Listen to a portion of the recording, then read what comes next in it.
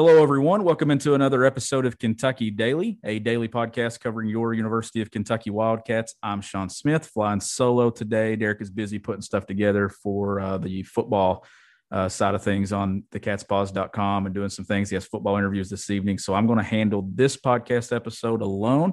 We're going to be joined by Brandon Jenkins of 24/7 Sports, a national basketball recruiting analyst. Longtime listeners of Kentucky Daily will recall that name.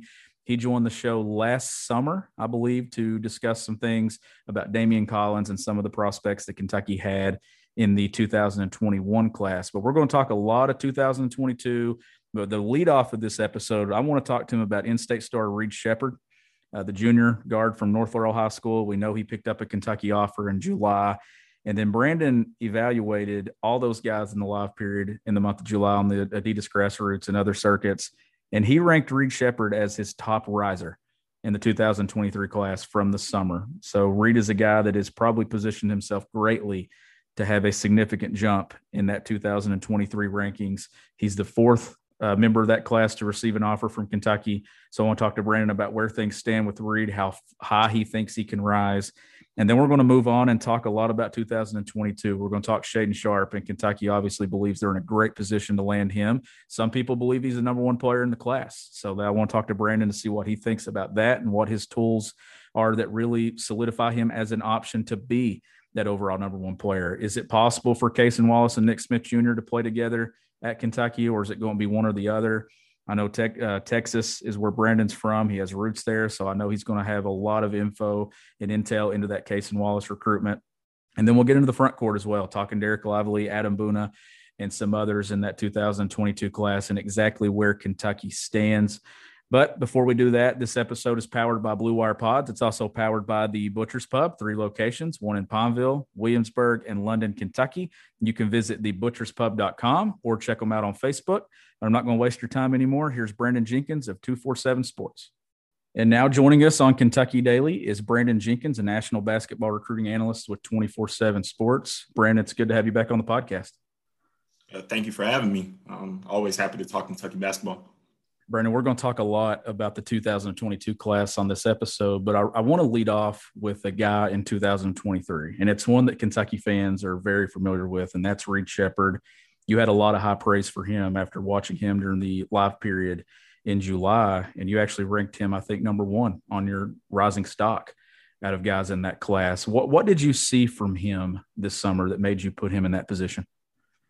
Absolutely. I think the thing that stood out the most was – he had a lot of hype going into those Adidas session weekends. All the Kentucky writers were eager to write about him. Obviously, John Calipari, Orlando, and Antigua, and Chin Coleman, they were watching his every move and just the crowds that he attracted overall at all of his games. And he showed up and he showed out. I mean, he displayed everything that Reed Sheppard is ranked in our rankings for. I mean, he made open shots, created for other people. Scored efficiently and just played within himself. And I think that speaks volumes to the type of person he is, the type of confidence he has in his game. I think he was well-deserving of that number one spot when it came time to decide who elevated their stocks the most in the 2023 class. So where do you think that he will fall in those updated rankings if you just had to make a prediction right now? Like how sure.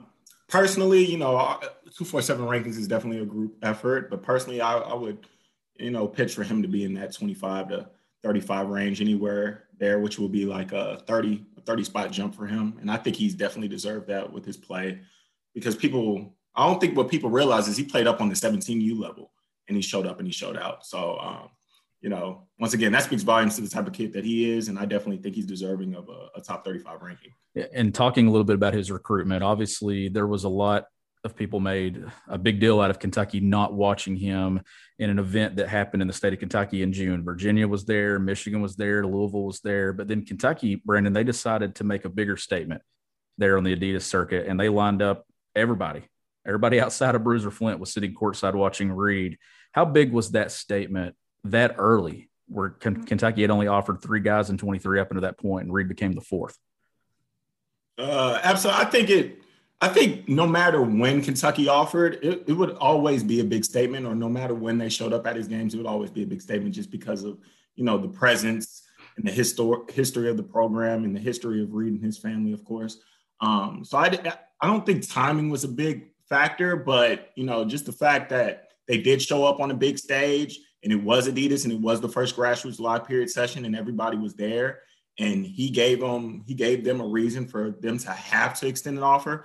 I think once again, that always speaks volumes to his production, the work that he puts into his game, the type of kid that he is. And I think Kentucky was definitely high on his list. And now moving on to 2022, there are a lot of guys Kentucky's in on right now, and you kind of went through that July period and you got to see where they were prioritizing people.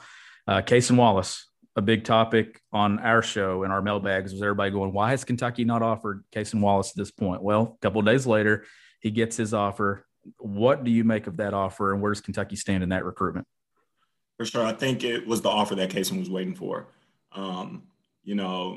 Like you said, your fans were asking what was taking Kentucky so long. I think they wanted to get a detailed in-person evaluation over a span of games, and I think they got it. And I think Cason understood the assignment, and he took advantage of the opportunity.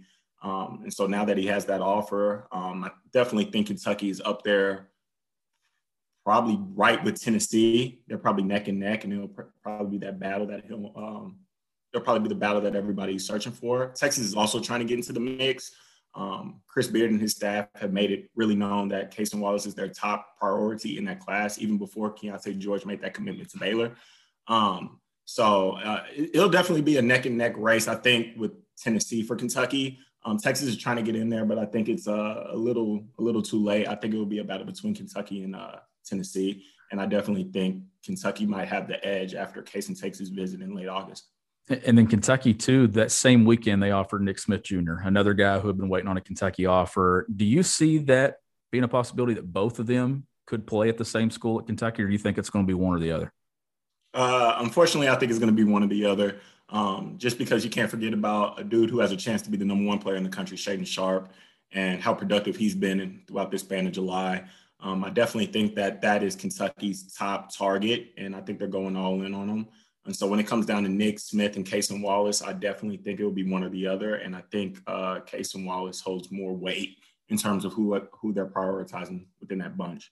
And you mentioned Shaedon Sharpe. That was the next topic I was going to get to. That's a guy, Brandon, John Calipari and his new staff and NIL era, they're trying to get back to doing what they do best, and that's taking the elite of the elite. What is it about Shaedon, though, that is pushing him to possibly be that number one player in that class? Yeah, I definitely think it's just because of his combination of size, skill set, length, and versatility from the two guard position.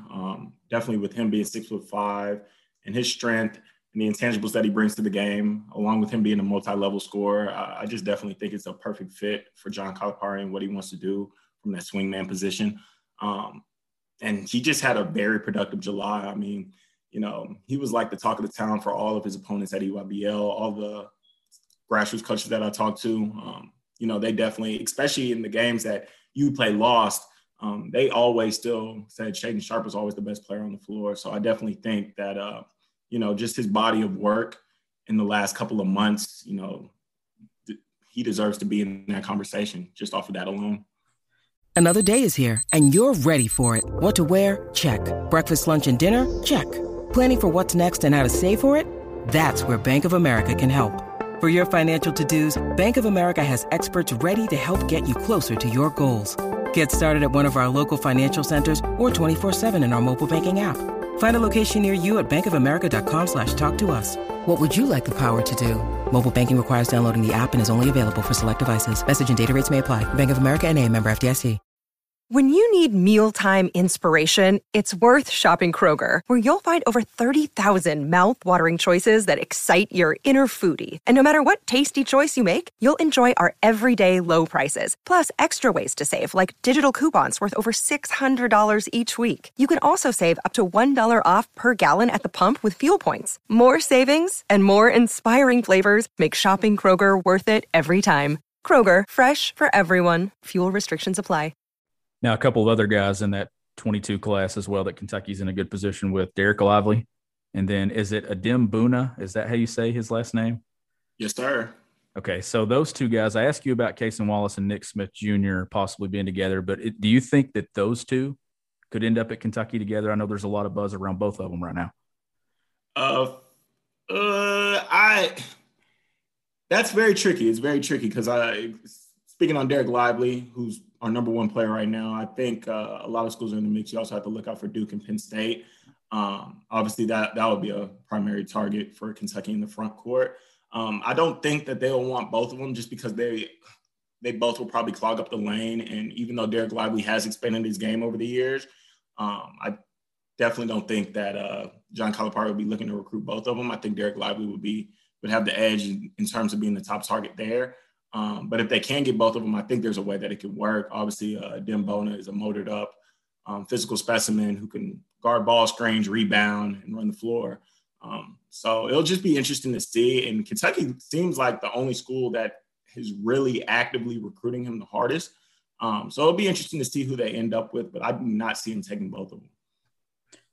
Yeah, and Lively, obviously, to me, would be their primary option right now. And how fun is he to watch, Brandon? I've not got to see him in person, but from what I saw on TV and stuff during Peach Jam, he has a high motor on both ends of the floor. For sure, and he still has ways to go. I don't think he scratched the surface of what he can become. The thing that I love about him is he gives across these strong Tyson Chandler vibes from the perspective of he's 7'1", pushing 7'2", and he looks like he has like a 35 to 40 inch vertical the way he jumps and leaps, and combine that with his length. I mean, it's hard to find guards that will be able to score over him inside. I mean, he protects the rim with a sense of urgency. Like I said, man, he's long. He runs the floor. He's very athletic. He comes from great bloodlines, and he's just a great overall kid that will work hard. And I definitely think that that's a kid that John Calipari can coach that they've had before. But, I don't think that they've had his level of intangibles when I talk about 7 foot and being able to lead and being long. So I definitely think it could work there from that perspective if Kentucky is the route that he decides to go. And the last thing I have for you, and it's Texas related. Obviously, Texas, Oklahoma moving to the SEC. We know what that impact is in football. But Chris Beard bringing that Texas program to the SEC in basketball, how exciting is that for the league in itself? And you could probably see that becoming a rivalry there in the SEC between Kentucky and Texas, not in just recruiting, but on the court as well. For sure. And I know the SEC conference is football country, but I definitely think that this has a chance to be a very, very top-notch basketball league. I think the battles between Chris Beard and John Calipari is something that people will not talk about that much just because of how much football, runs the United States, and deservingly so. But I definitely think that Texas-Kentucky battle has a chance to be a legit rivalry for the next coming decade. I think the recruiting battles will be very, very elite and very fun to see. I think the on-court battles will be fun to see. And even the off-court battles, because there are two outspoken coaches. So I definitely think that that's something for coaches to look out for. And I definitely think that it's great for college basketball. Absolutely. I agree 100%. He's Brandon Jenkins. You can follow him on Twitter at bjenkins247. Brandon, always fun having you on the podcast. Looking forward to it again sometime. Thank you for having me, Sean. You take care.